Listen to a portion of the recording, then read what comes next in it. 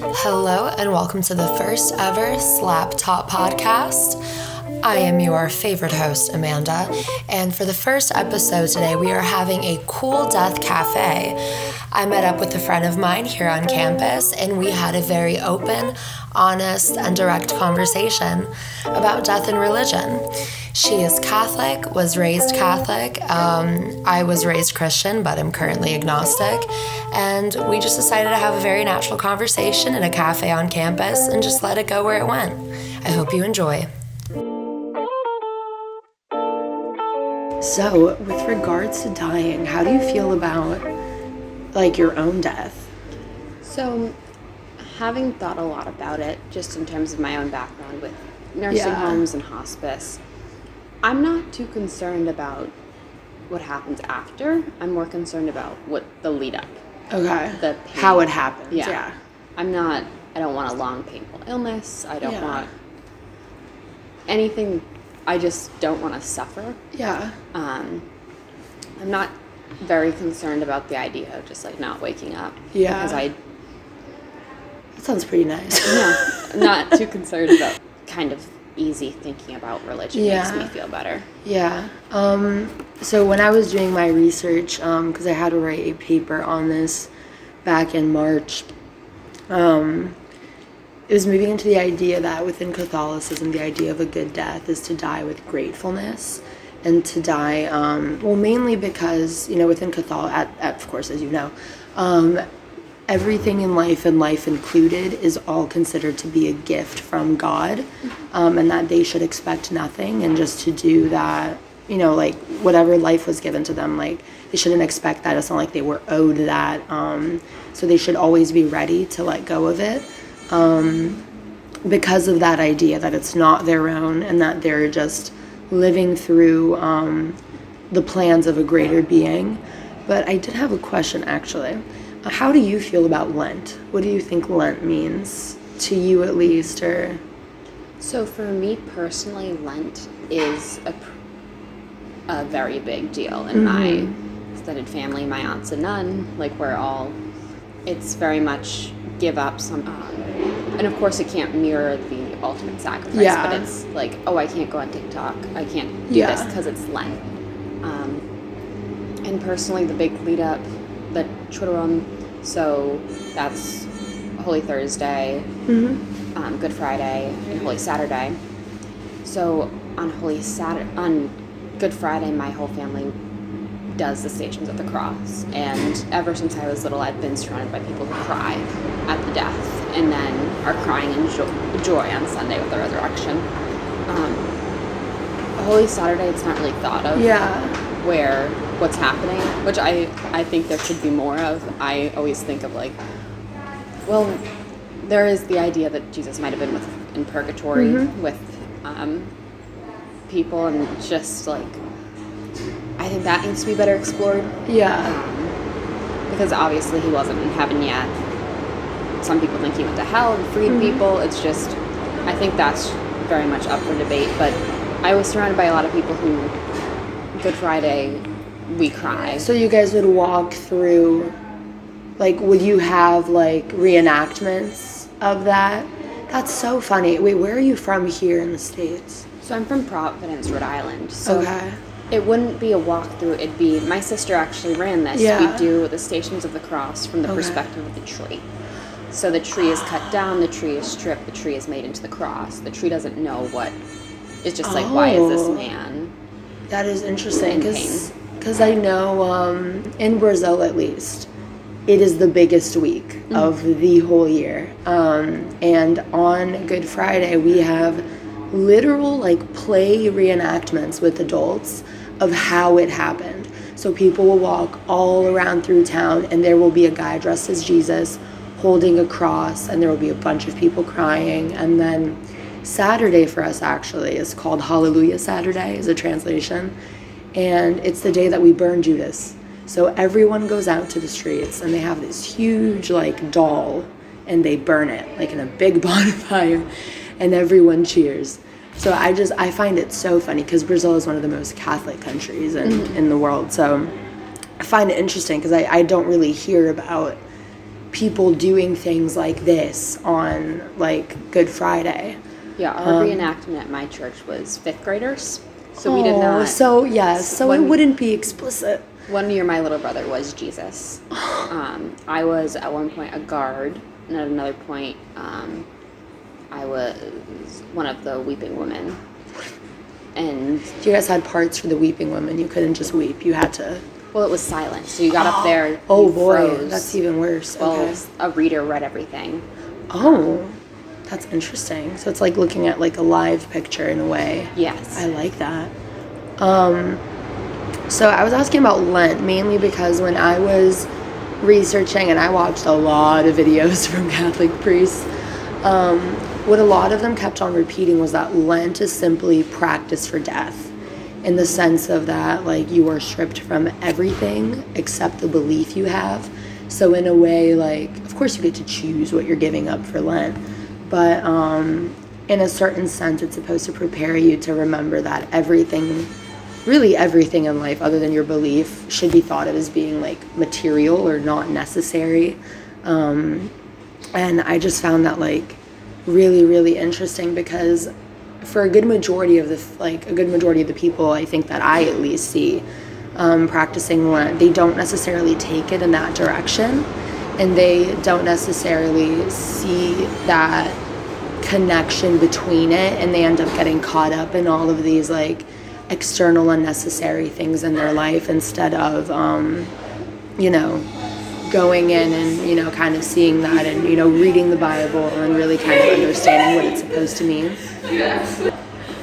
I find it interesting just because in terms of myself, like, belief is important, but I don't believe that Catholics are the only ones that will die and go to heaven. I think that this is like a very like, do you see religions as like different, like God might communicate with people in different ways, and different religions are different forms of him communicating, and because we're all different people. Yes, I think that all religions are correct, that are can I swear?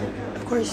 There's shitty theology. Yeah. So those are ones that don't put people first. But anything that is based on love and based on life after death, because so many religions like see death and recognize it as something that brings you to the next place. Yeah. And I suppose for me, a lot of what I need in terms of the comfort is there needs to be something after death in order for death to be worth it. True. So, like, I'm not scared of death when I am having a day when I'm really strong in my beliefs. But other days I'm like, well, what the heck happens? Like, I remember I have cried. My sister said that she didn't think that I'd ever see my grandmother again after my grandmother passed away. And I was like, no, like, the Bible says, like, we will see our family again, like, it'll happen. Then, like, why did she go through so much pain? Like, it doesn't make sense. And my sister was like, I think that it was just a nice story. And I, like, sobbed because I rest on, like, I'll see these people again, and, like, it'll be okay. Yeah. That if I didn't have that, I think my approach to death would be a lot worse. And I've seen a lot of death recently. Yeah. Tomorrow's going to be 1 year since my best friend's dad passed away suddenly. Well, he died in 3 months. And at that point, I will say, I don't find death to be having a reason. Yeah. I think death is just a transitioning. Yeah. I don't think God plans out every single piece of everyone's life. Like, after that, my first reaction was to run to the church and get mad. I got very mad. Yeah. I was like, this doesn't make sense. He's 62 years old. He has a family. He has a wife. He just built a house. There's no reason for him to have died. So I do think that people who say everything happens for a reason, that's a shitty theology. God isn't instructing everything that's happening. God isn't choosing people to die. Yeah.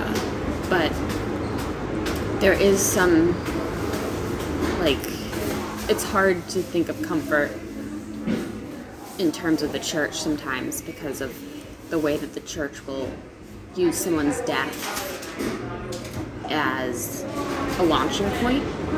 For example, my grandmother died, I was inconsolable. My aunt picked me up because my mom obviously couldn't do anything. Everyone was so upset, but it hit me the most hard, which is Is it your dad's mom my or mom's your mom. mother's? Okay. So my G-mom, when she passed away, I was distraught, and my aunt brought me to church.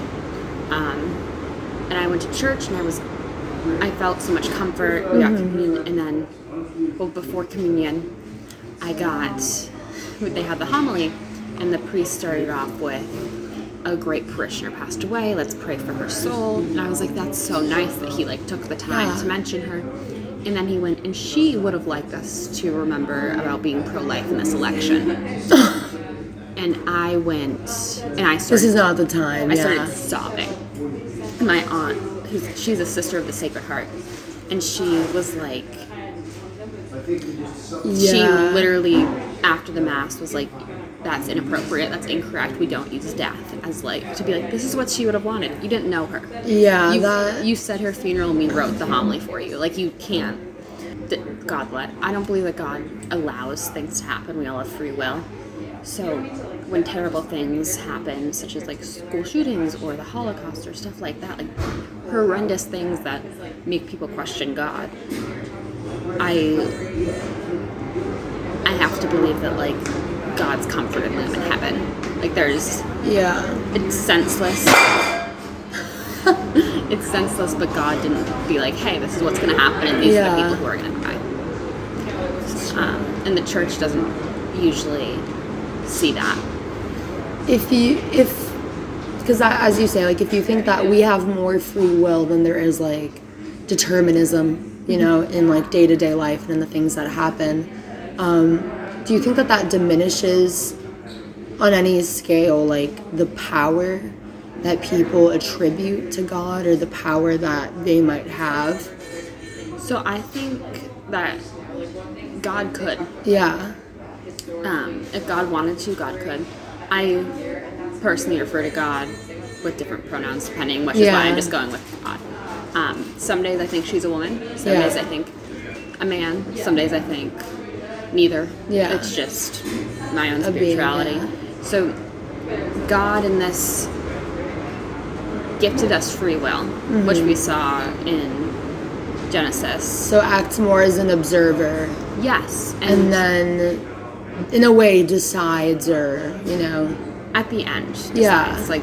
We're given a kind of instruction manual that's unfortunately interpreted in terrible ways. I was about to touch on the various translations that we have of the Bible and the plethora of interpretations we have and the applications that they use for it, because there's people that'll use the Bible to defend homophobic things and the such. Well, the go-to for people, a little fun fact about that is not laying in bed with a man. That's about a adult not laying in bed with a child. So it's actually saying pedophilia. So that would be great. Yeah, I would love that. So it's actually no pedophilia. It's not don't be gay. Yeah. And in fact, in a lot of my classes, we're like, what if Jesus was gay? Jesus had 12 men with him at all times. Bro, what if Jesus was gay? Jesus was human. Who am I to be Jesus was straight? We don't know that. Yeah. Nobody cares. I don't care. That's not important. Jesus could have been getting with Mary Magdalene and all of the apostles, and I would have and it's just live your life. That's not central to the teaching. So I do find that the church is wrong on a lot of things, and death is one of them. Just in terms of we forget. We mention them quickly, and we pray for the soul of the bada. Yeah. But we don't. I personally think that funerals should be everyone goes. I don't think it should just be people who know them. I think it should be people who have interacted or have been part of the church. That's what happened for my grandma when she passed away. She was the oldest of her friends, so a couple people from the nursing home came. But it's not a full church, obviously, because she's not a younger person, and that's just unfortunately the way it is. And I truly do think that parishioners should take it seriously and be like, oh, this older woman passed away. Why don't I just go? I met a woman who finds that to be her kind of calling when I was on spring break immersion. a non-professional, non-trained, I guess, like doula? Or do you mean just like attending and helping and supporting? So she, what's interesting about this woman is she has Down syndrome. So she goes to funeral parlors and she goes to funeral masses and she sits there and she goes up and she's like, I'm so sorry for your loss. I'll pray for them. And just... I would literally cry if that happened to me. Yeah, it's like... Yeah. The idea of someone who doesn't know them recognizing loss. Yeah, and to care. And it's all based on love, which is what Christianity should be. Yes. It's a universal love. And it's not what it is right now. I truly do think that it can be fixed. I'm not sure if it's going to be another schism. I'm not sure what's going to happen, but I do think that there are good people who are trying to get things to keep going. And the church needs to be less judgmental in the way that people approach their deaths. Yeah. I.e., if they are extremely ill and choose physician-assisted suicide, if they commit suicide, that doesn't mean someone's like, you don't have to regulate out every little decision. Like, that doesn't speak towards their character and the whole lifetime that they've spent following the religion. Or even, I don't even think you should have to be Catholic to have a funeral in the Catholic Church. Yeah. I'm not completely sure on the rules about that, I'll be completely honest, but I don't think that you should have to be. I don't think you should have to be Catholic to enjoy it. I wouldn't want to have a funeral at a Catholic church personally. Mainly because I feel like it's just, for me at least, like, it's not my place. It's not, that's not the community. Place? I've never had good experiences with the Catholic Church, and I feel like, and part of what you're saying, like, I feel like a lot of the faults of it aren't necessarily due to the religion. It's mainly due to those interpretations and the connotations underneath. Because, not necessarily from the beginning of time, but for the longest time, I'd say, like, more often than not, religion has been used to govern. It's been used as a government. It's been used as, dictating what one should do, what one shouldn't. Because, back, way, way long ago, like, that is how it was. Like, the church was the government, and they did decide what was legal, like, what was lawful and what wasn't. And a lot of that was based on the Bible. So I think that taking those literal words and not, seeing them for what they truly are and just kind of adding on, like, well, what do we want it to say? Well, what do we want to control? Like, what do we want to do? I feel like that has permeated it a lot. And not to say that doesn't mean that there aren't people with, like, pure intent in the church, because I think there definitely is.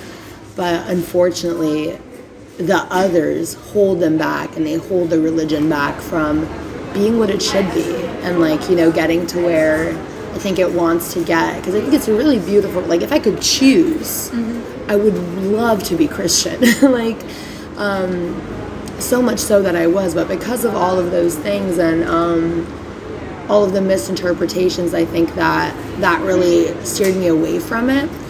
And no matter how hard, like, I were to, like, try to believe, like, at the end of the day, I don't know. And I think that it would be wrong of me to say that I am X, Y, or Z if I don't fully believe in it. And in the sense of death and dying, what do you think about, because I don't know if there's other religions that don't have a, afterlife, but what do you think about the idea of people that believe that this is it, and that once you die, that's it, and that there is no other thing? That's a good question. I am friends with atheists. I believe, real Catholic, having conversations with atheists or agnostics and acknowledging different points of views and finding the faults in Catholicism is so important, as long as people aren't attacking and being like, you're dumb for believing this, which has happened before. But I think if this is it, then I think that's a bigger reason for people to act with love and grace. Yeah, that's... if people are using it as an excuse to be like, well, guess I'm just going to do whatever the heck I want, it doesn't matter. Yeah. I think that's sad. Yeah. To be completely honest, like, if you don't believe in an afterlife or a final judgment, for example, I don't think people should be doing things because they want the final judgment to be good. I think they should be doing good things because it makes them feel good. It makes other people feel good. So if I don't, honestly, I don't care what anybody else believes as long as they're a nice person. Yeah. I believe everybody should go to heaven who's a nice person, even if they're not a fan, even if they're not like a big Jesus gal. Yeah. And like, I do think that there is misconceptions about it perpetuated by the church that like death is you're gonna end up in purgatory, which is in between heaven and hell, and you have to like wait out all your sins. But I don't believe that happens. I truly believe that almost everybody goes to heaven. Yeah. Very few of you are bad enough. Very few.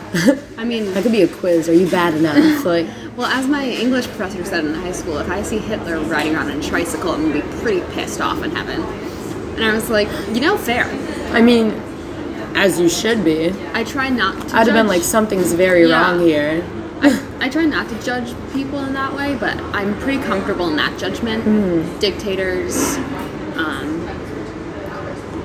I do think that not all murderers go to hell. There are justified murders. Well, not even that. There's also just when people grow up in environments that aren't conducive to that don't help their mental health. The church doesn't help that. They're like, oh, you killed someone. It's like, well, we also there's no like wiggle room or leeway or understanding. I think it's just seeing the act or the fact and not really seeing like, well, why? Well, the entire religion is based on like an act not meaning the end. Yeah. So why would we condemn people and make that their end? Yeah. Yeah. Even with like anyone who's the church in terms of being like pro-life is hypocritical, and because they're pro-birth, they're not pro-life, they're pro-birth. And the second we shift to being pro-life as a church, I mean, my personal beliefs, I vote pro-choice.